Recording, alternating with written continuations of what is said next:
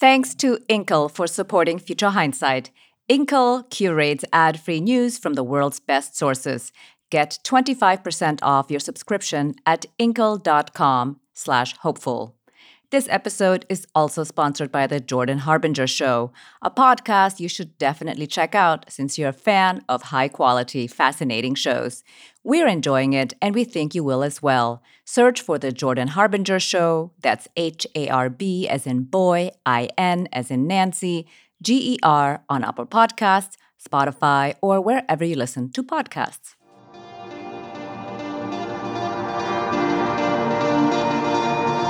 Welcome to Future Hindsight, a podcast that takes big ideas about civic life and democracy and turns them into action items for you and me. I'm Mila Atmos.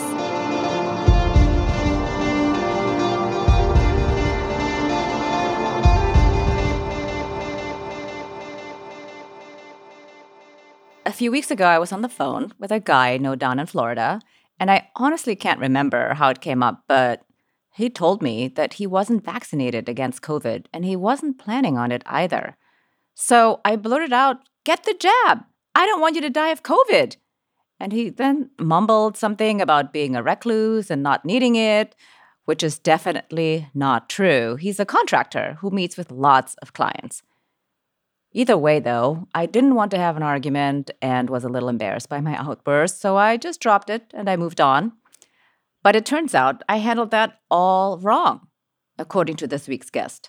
Lee McIntyre is a philosopher, and his new book is called How to Talk to a Science Denier. And he says talking to science deniers is actually a civic duty and that it's one of our responsibilities as part of the social contract. Lee has been writing and talking about the dangers of science denialism for 15 years.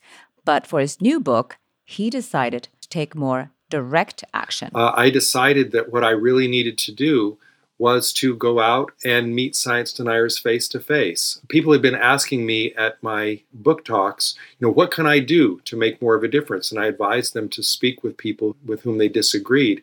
And then I thought, why am I not out there doing that more? So Lee went home, got on his laptop, and Googled Flat Earth Convention. There was one coming up in Denver that November. He bought a ticket and booked his flight, and this science philosopher headed to the Flat Earth Convention. The first day, I kept my mouth shut, and I didn't want to lie to them, but I just wanted to hear what they had to say. There were 650 people there. They seemed to be joyous, happy. It was a celebration, really, more than anything. And they greeted one another as friends. I mean, flat earthers are persecuted in the world. Sometimes they don't let their views be known at work, at church, even amongst their family, because they pay a price for that. They not only believe that the earth was flat, they believe that Antarctica was not a continent. It was a mountain range spread out around the perimeter of the earth to keep the water from falling off, and that there was a dome over the top of the earth, outside of which were the sun, moon, and stars, and that made space travel impossible. So it meant that all of NASA was a fake. Every picture from space was faked, and that it was all a lie. It was all part of the same conspiracy. So at the convention, they were amongst friends. I mean, even if they'd never met, they were amongst people who understood what their experience was. Well, it was hard for me because I was not part of the community. And there were some strange moments, especially at the beginning, when you could have conversations with them in which if flat Earth didn't come up, it just was like any other conversation.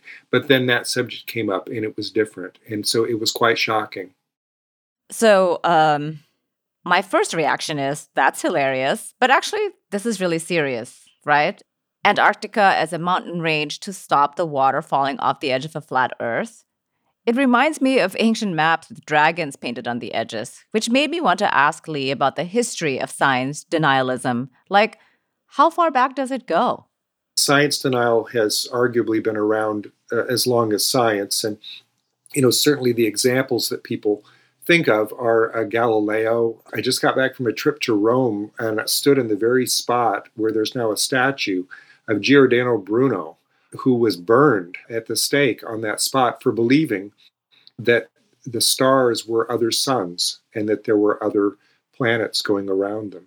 He lived in a denialist culture and, paid the ultimate price for his beliefs. So science denial has been around for a long time. Again, I can't say that it's worse than it was in Galileo or Giordano Bruno's time because we're not burning people at the stake. But the internet has made quite a difference in the last 20 years, knocking us out of our complacency as a culture to think that we were rational, that truth always mattered. Because what we've really run up against is the idea that we're in an information war, that this is propaganda.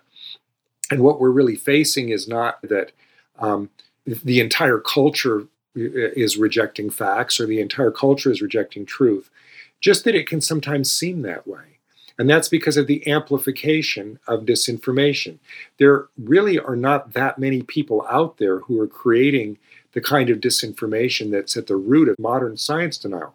But they have an enormous voice because they're on Twitter, they're on Facebook, and they're able to amplify their message out to millions of people who are their victims and who are just confused. But so practically, what is the problem with science denial in terms of our everyday lives, in addition to the pollution of the information sphere? Oh, it's killing us, isn't it? I mean, the planet is in peril due to climate change.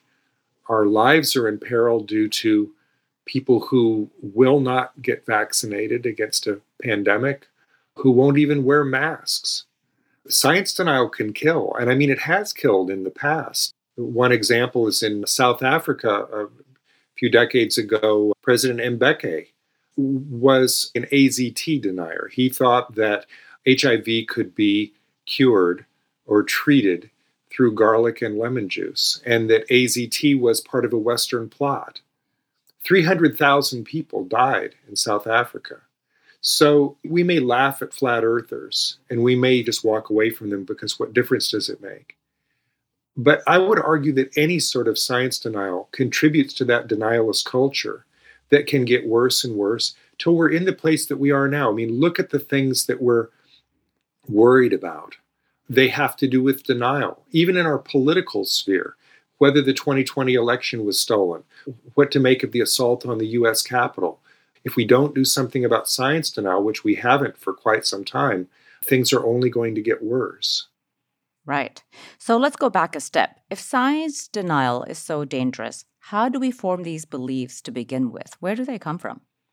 It's a really fascinating question because you might take it all the way back to the primordial days of humanity and think, how did our brains ever evolve to have all of these cognitive biases? I mean, why would we be attracted to conspiracy theories or anything that would get in the way of believing in the truth?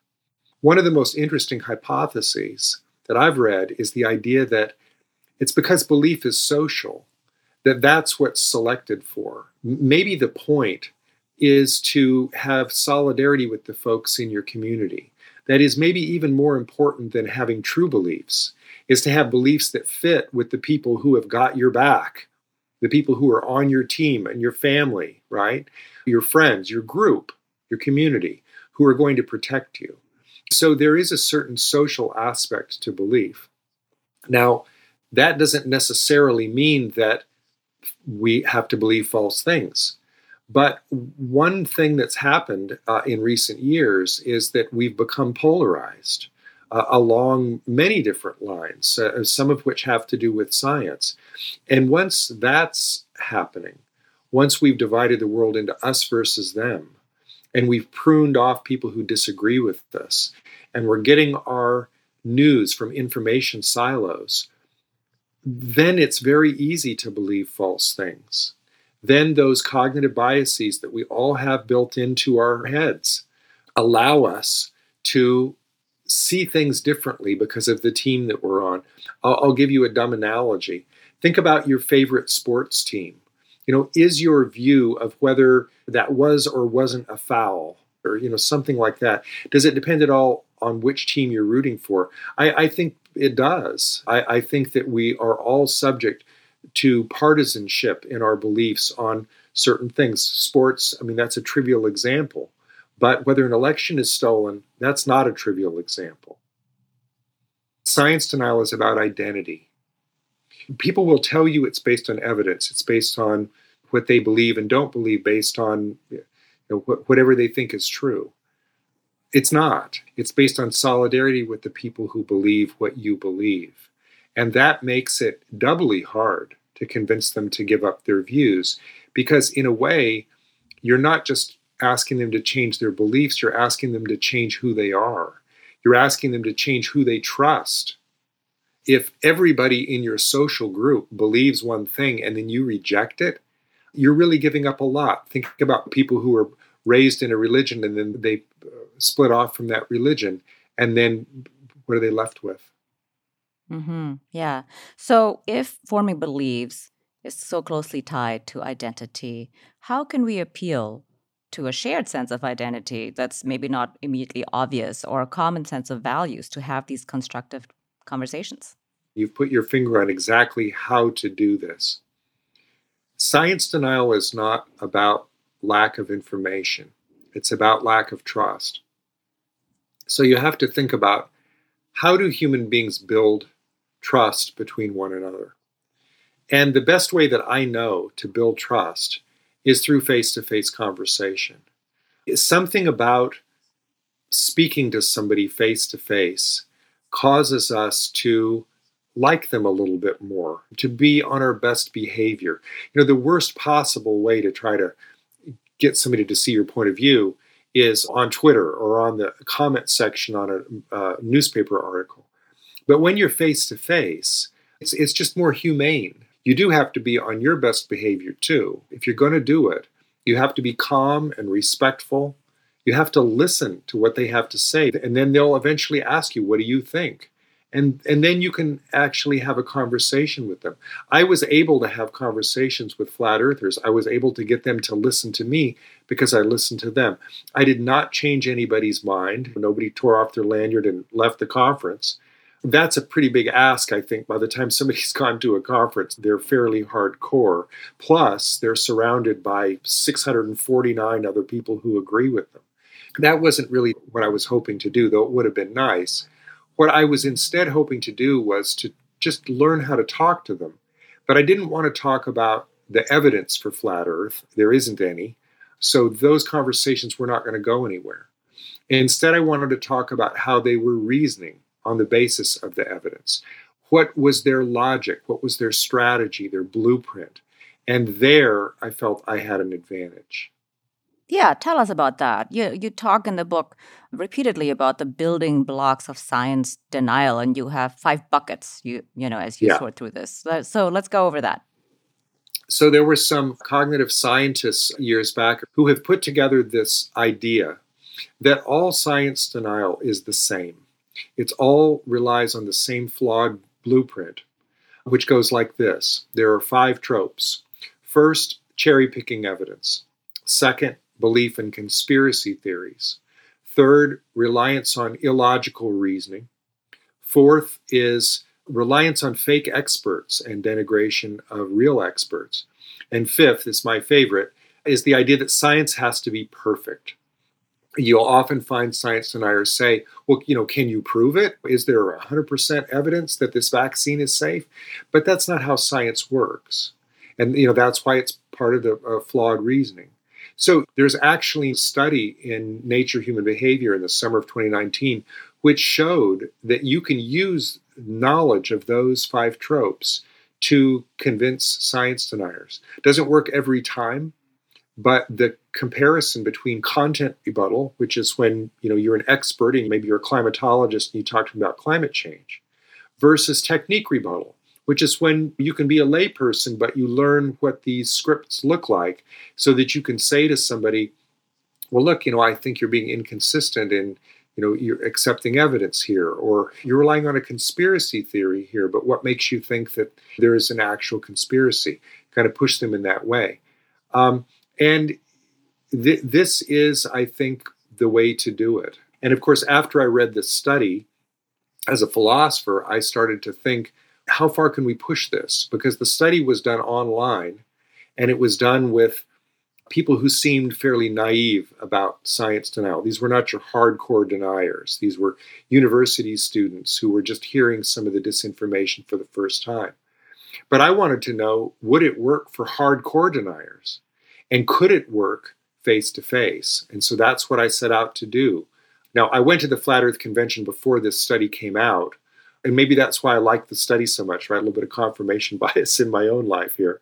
But what they said there resonated with what I knew from my own experience, which is that you can make progress talking to people about their beliefs as long as you're not trying to cram facts down their throat. Yeah, I thought that was very interesting that, one of the things you said in the book is that you should avoid facts in your conversations. And I thought, that seems totally counterintuitive. It really does. We're going to pause for a quick word about our sponsor for the show, but when we come back, Lee's going to give us a blueprint for having uncomfortable conversations with science deniers. He'll help us become activists for science with some really useful research-backed advice on how to talk about this stuff.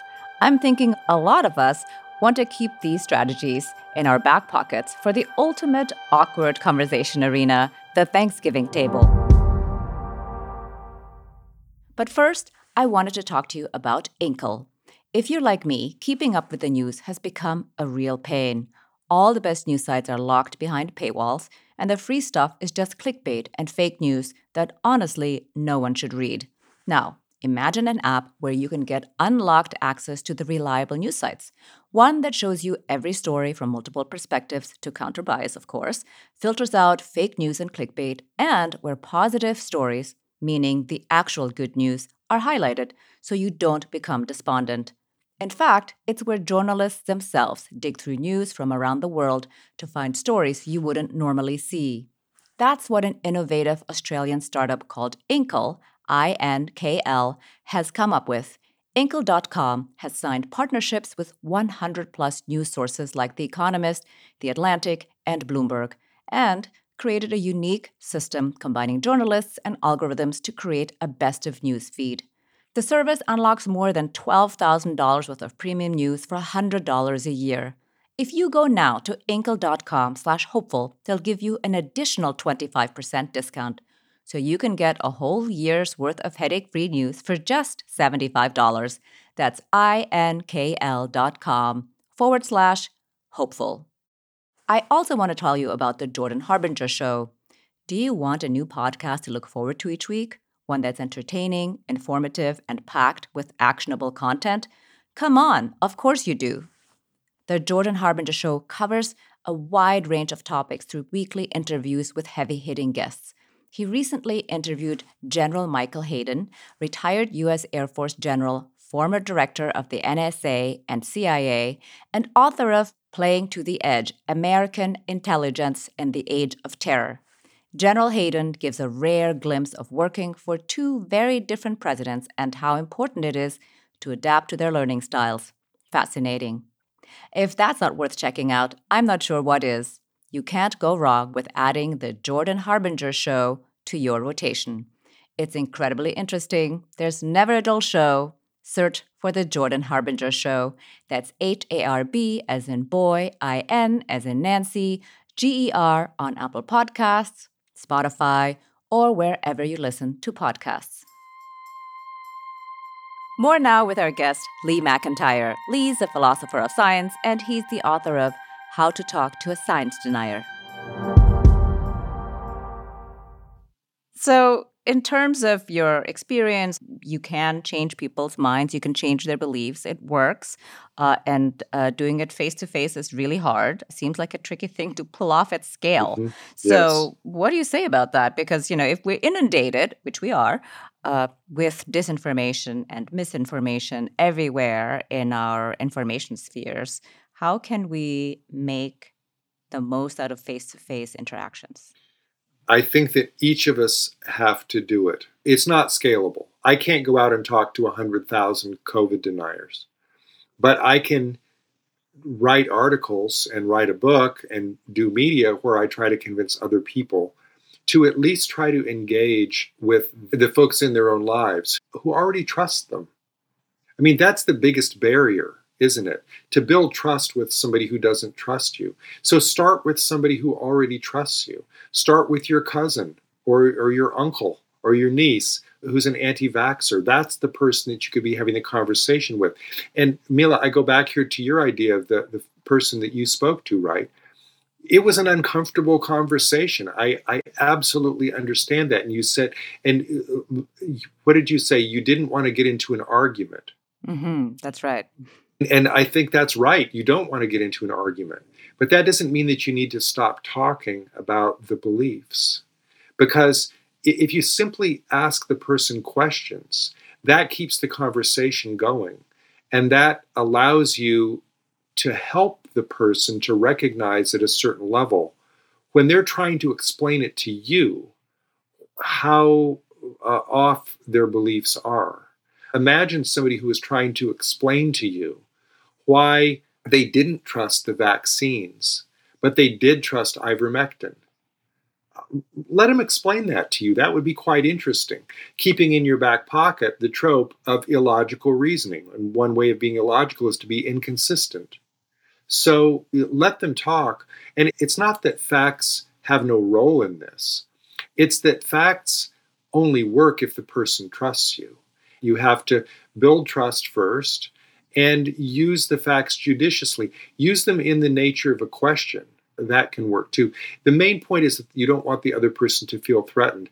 You can't change their mind, but they can change their own mind if you raise enough doubts through your questions. Go out and look at the anecdotal literature. Google the stories of science deniers who have changed their minds. There's one famous one that I discuss in the book where there was a measles outbreak in Vancouver, Washington a few years back because there's a heavy anti-vaxxer community there. And Governor Jay Inslee of Washington sent public health officials down there to talk with the anti-vaxxers, sometimes one-on-one. An amazing thing happened. It worked. Maybe they'd never met a scientist. There was one woman, and she said, I was just kind of amazed by this scientist. He took out his whiteboard and he explained cell interaction for a couple of hours. And he was really warm, and I trusted him, and now I'm going to get my kid vaccinated. So this method works. Yes. Well, that's a great story, but I'm not a scientist and I can't explain how cells work. So help us build our civic engagement toolkit here. Give us 2 tips on how to have these conversations of tackling science denial. So what that scientist was doing was content rebuttal. He was explaining cell interaction. Try technique rebuttal. That's my first piece of advice. You can get the study from Nature Human Behavior. It's by Cornelia Bache and Philip Schmid. And it's got scripts in there for what you can say, depending on what the topic is. Is it climate denial? Is it evolution denial? Is it anti-vax? And it can help you to figure out some of the things you might say.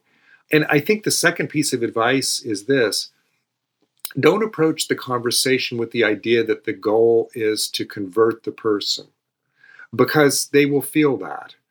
Approach the conversation as one where you're curious about why this person believes what they believe. And you don't have to pretend that you're indifferent, but what you do want to say is something like, I'm having trouble understanding how it is that you don't trust scientists to come up with a vaccine that's safe. But you do trust them when you get sick and you go to the hospital.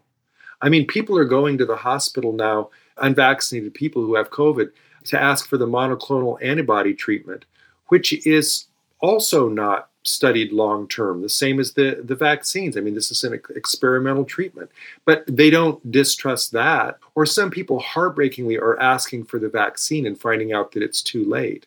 So be curious about why do they believe what they believe. Make them explain it to you.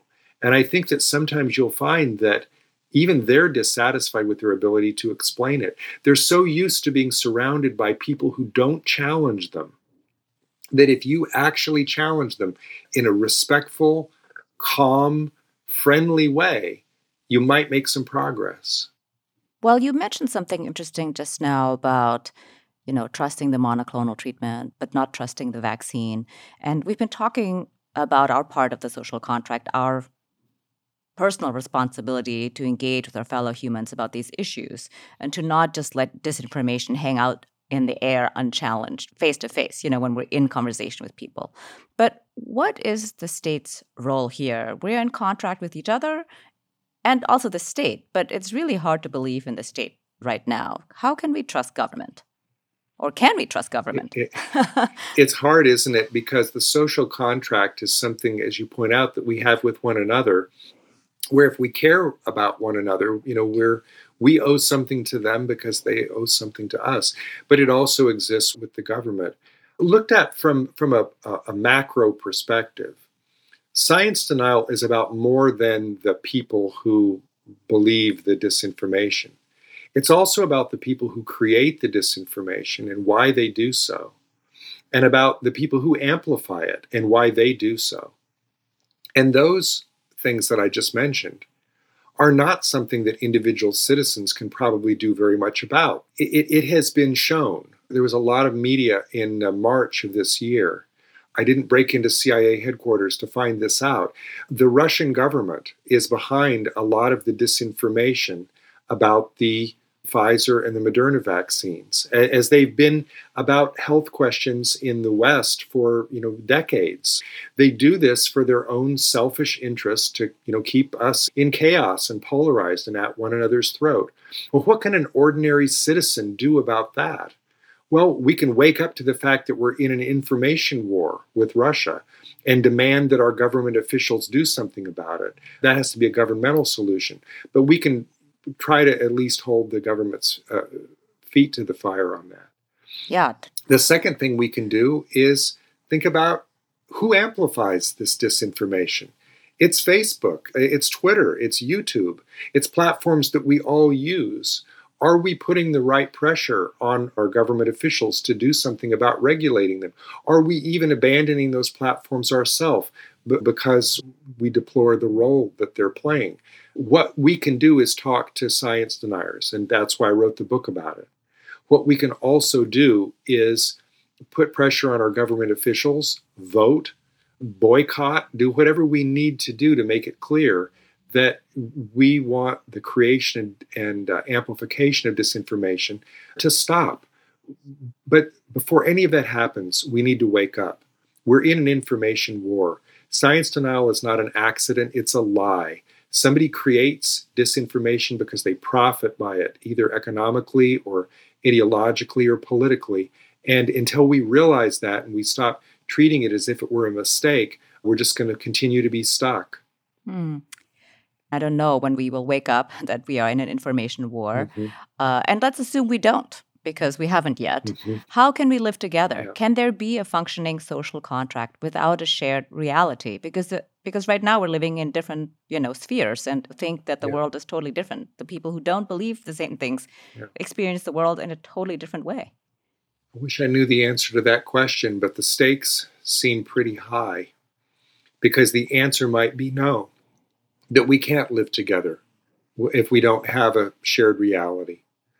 Look at QAnon and how it has infiltrated the American population. I forget what the latest number on it is. Maybe the percentage of the American public that believes the QAnon conspiracy was, last time I checked, incredibly high. Yes. A poll released in August by the Public Religion Research Institute and the Interfaith Youth Corps found that 15% of Americans say they think that the levers of power are controlled by a cabal of Satan-worshipping pedophiles, which is a core belief of QAnon supporters. And the kicker is the same share, 15%, said it was true that American patriots may have to resort to violence to depose the pedophiles and restore the country's rightful order. I thought it was 16%, 15%. So there's my good news for the day. It's 1 percentage point lower. Look at the folks around Stop the Steal. Look at the people who think that the folks who participated in the insurrection on the U.S. Capitol were peaceful protesters, or that the ones who've gone to jail are political prisoners. This cannot last. I mean, if we don't have a shared reality, we will tear ourselves apart. And so I don't think that the social contract, I mean, it's going to sound dark, but I don't think that the social contract can survive if we don't have a shared view of reality. And that's why the stakes are so high. By the way, that's why the US military sees this as a security threat. The US Cyber Institute, the US Army at West Point just released a training manual called Invisible Force about how to get US troops to fight an information war. I mean, they recognize the threat that lack of a shared reality is to United States security. Yes, it's definitely a threat to our national security. So I want to change track a little bit here. I often ask this question, what's the source of your passion? But maybe today I should ask, why do you care? Because you've written in the book about how people don't appear to care. Mm-hmm. That's a tough one. That probably goes back to my childhood. My parents never went to college. I grew up in a rough neighborhood. But they believed very strongly in education. They wanted their kids to go to college. We had books in the house. And one of my favorite books was the World Book Encyclopedia. I loved the entries on science. I loved to read about the scientists. And it always seemed to me that I was born too late. It always seemed to me that, all the real heroes who fought for science had already lived and died, hundreds of years before. Gosh, it would have been easy to stand up for truth and reason if I'd been in Galileo's time. So that was kind of deeply embedded in me from the start, and why I got into philosophy and ended up in philosophy of science, because I love science. And I wanted to think about how science could make our lives better, to have a more empirical way of thinking about human behavior, not just to defend science from attacks, but to extend it more to the social sciences. That's what my doctoral dissertation was about a science of human behavior. So that idea of science, everything that I'd read about the Enlightenment, Renaissance, this was all based on science and logic and reason. This was how humanity made progress. So when this started to be threatened, this really woke me up, because, as a philosopher, I felt I have a role here to play. And I started to do something that is now called public philosophy. I was doing it sort of before it had a name, since 2004, really. Even before that, I was interested in the idea of taking on some of the problems of the world surrounding the issue of why we weren't reasoning correctly. And of course, the problem just got worse and worse over time. And as that happened, I got more and more committed to it. I could not conceive of walking away. I could not conceive of saying, I have no role in this, because it just seems to me so tragic that all of the things that humanity has built are under threat. Democracy, truth, reason. So the way you talk about this, it's clear you have a real love of science, and you say that the most special thing about science is its values and practices. Tell us a little bit more about that. My book just before How to Talk to a Science Denier was called The Scientific Attitude.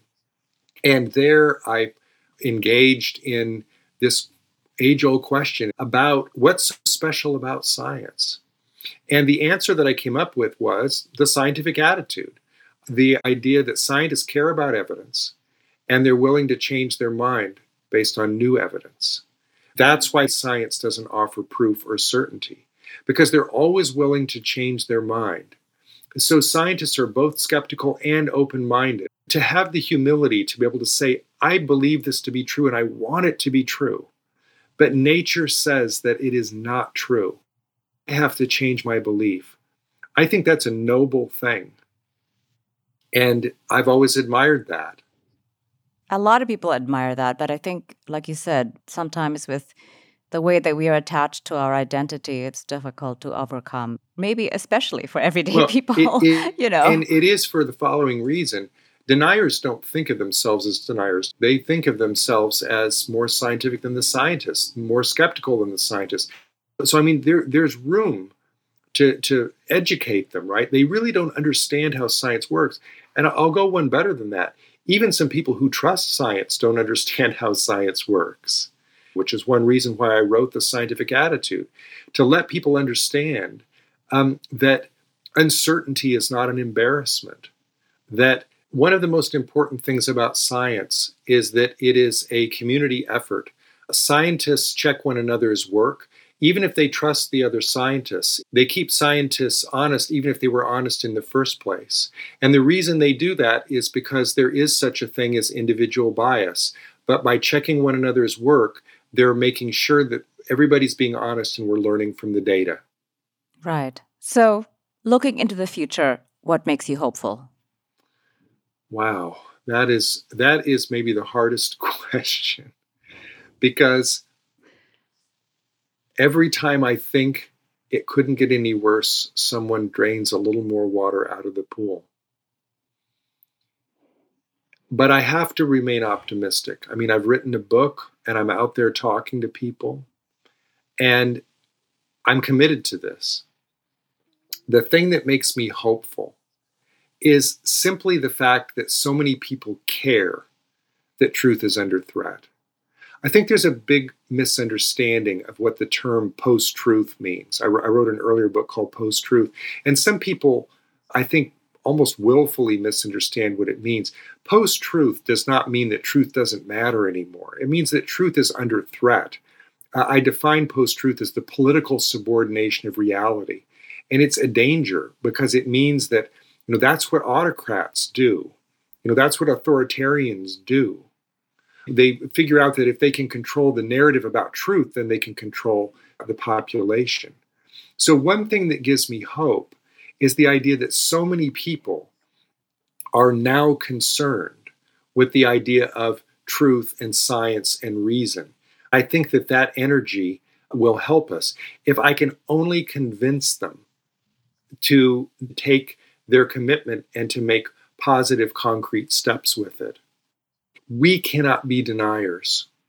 We cannot deny that we could have a positive impact, because we can. Don't just believe in science. Be an activist for science. The extent to which more people can do that gives me hope.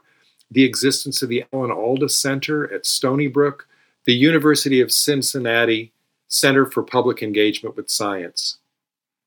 They're both devoted to public understanding of science, to training scientists and journalists and other people how to talk about science. That gives me hope. Oh, I like that. So, did you ever figure out what was going on with the flat earthers? I know you kind of left abruptly and you were relieved to have departed. So, do you have I was relieved, yes. revisit? Did you keep in touch? What's the resolution, if there is one? I did not. I did not keep in touch. Some of them kept in touch with me, but that was a little one way. I'm going to go back. And after the Flat Earth Convention, I wrote a piece for the American Journal of Physics called Calling All Physicists, in which I told the story about how at the Flat Earth Convention, they were gleeful about the fact that there were no physicists there to refute them. And they said, well, I heard that there was a conference of physicists just, in Denver, but they won't come over here because they're scared. Of course, I'm not asking physicists to get baited into a fight, but what I'm saying is that sometimes I do think you have to go to where they are. And one of the folks who responded to my plea was a fairly famous physicist named Bruce Sherwood, who had written with his wife a very important textbook on physics. And as a result of my correspondence with him, got interested in flat Earth and has now created a computer model that shows the contradictions in flat Earth based on their own assumptions.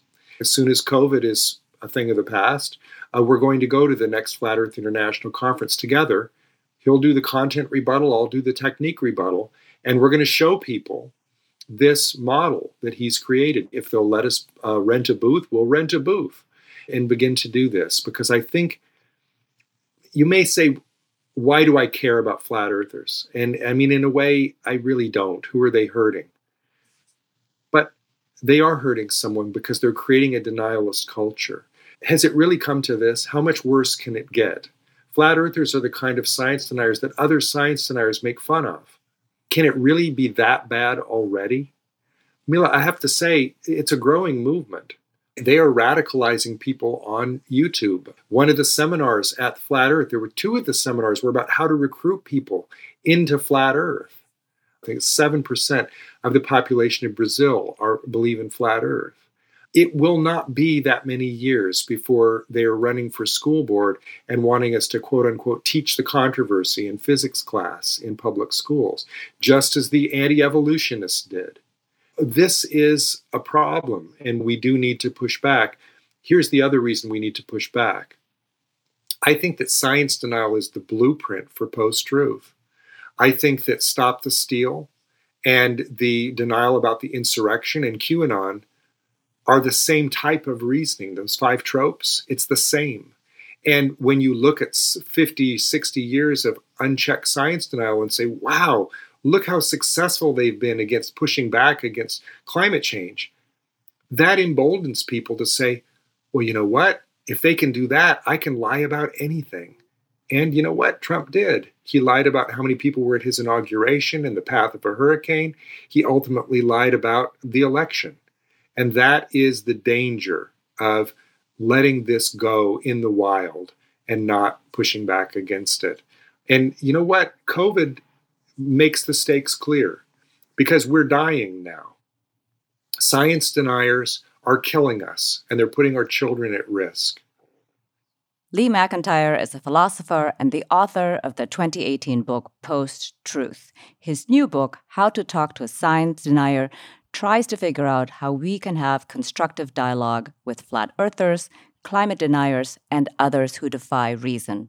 Lee, thank you so much for your time and for helping us to navigate the urgent and necessary conversations we should be having, but that we're all trying so often to avoid. Thank you so much for having me back on. I really enjoyed our conversation.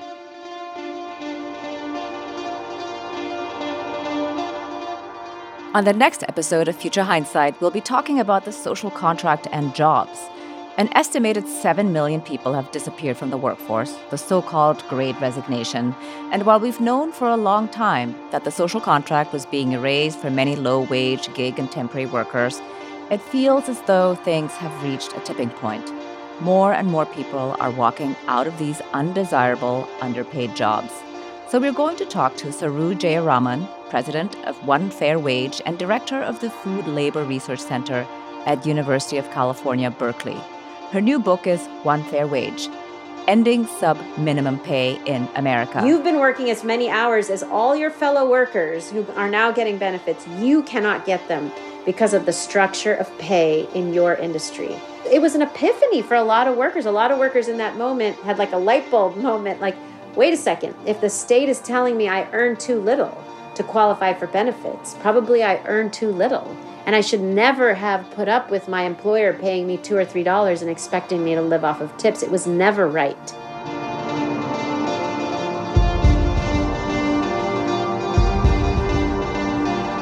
This podcast was produced for Future Hindsight by Sarah Birmingham, Riva Goldberg, Zoe Sullivan, and Bart Warshaw of the Cocoon Collective. Zach Travis is our associate producer. Until next time, stay engaged.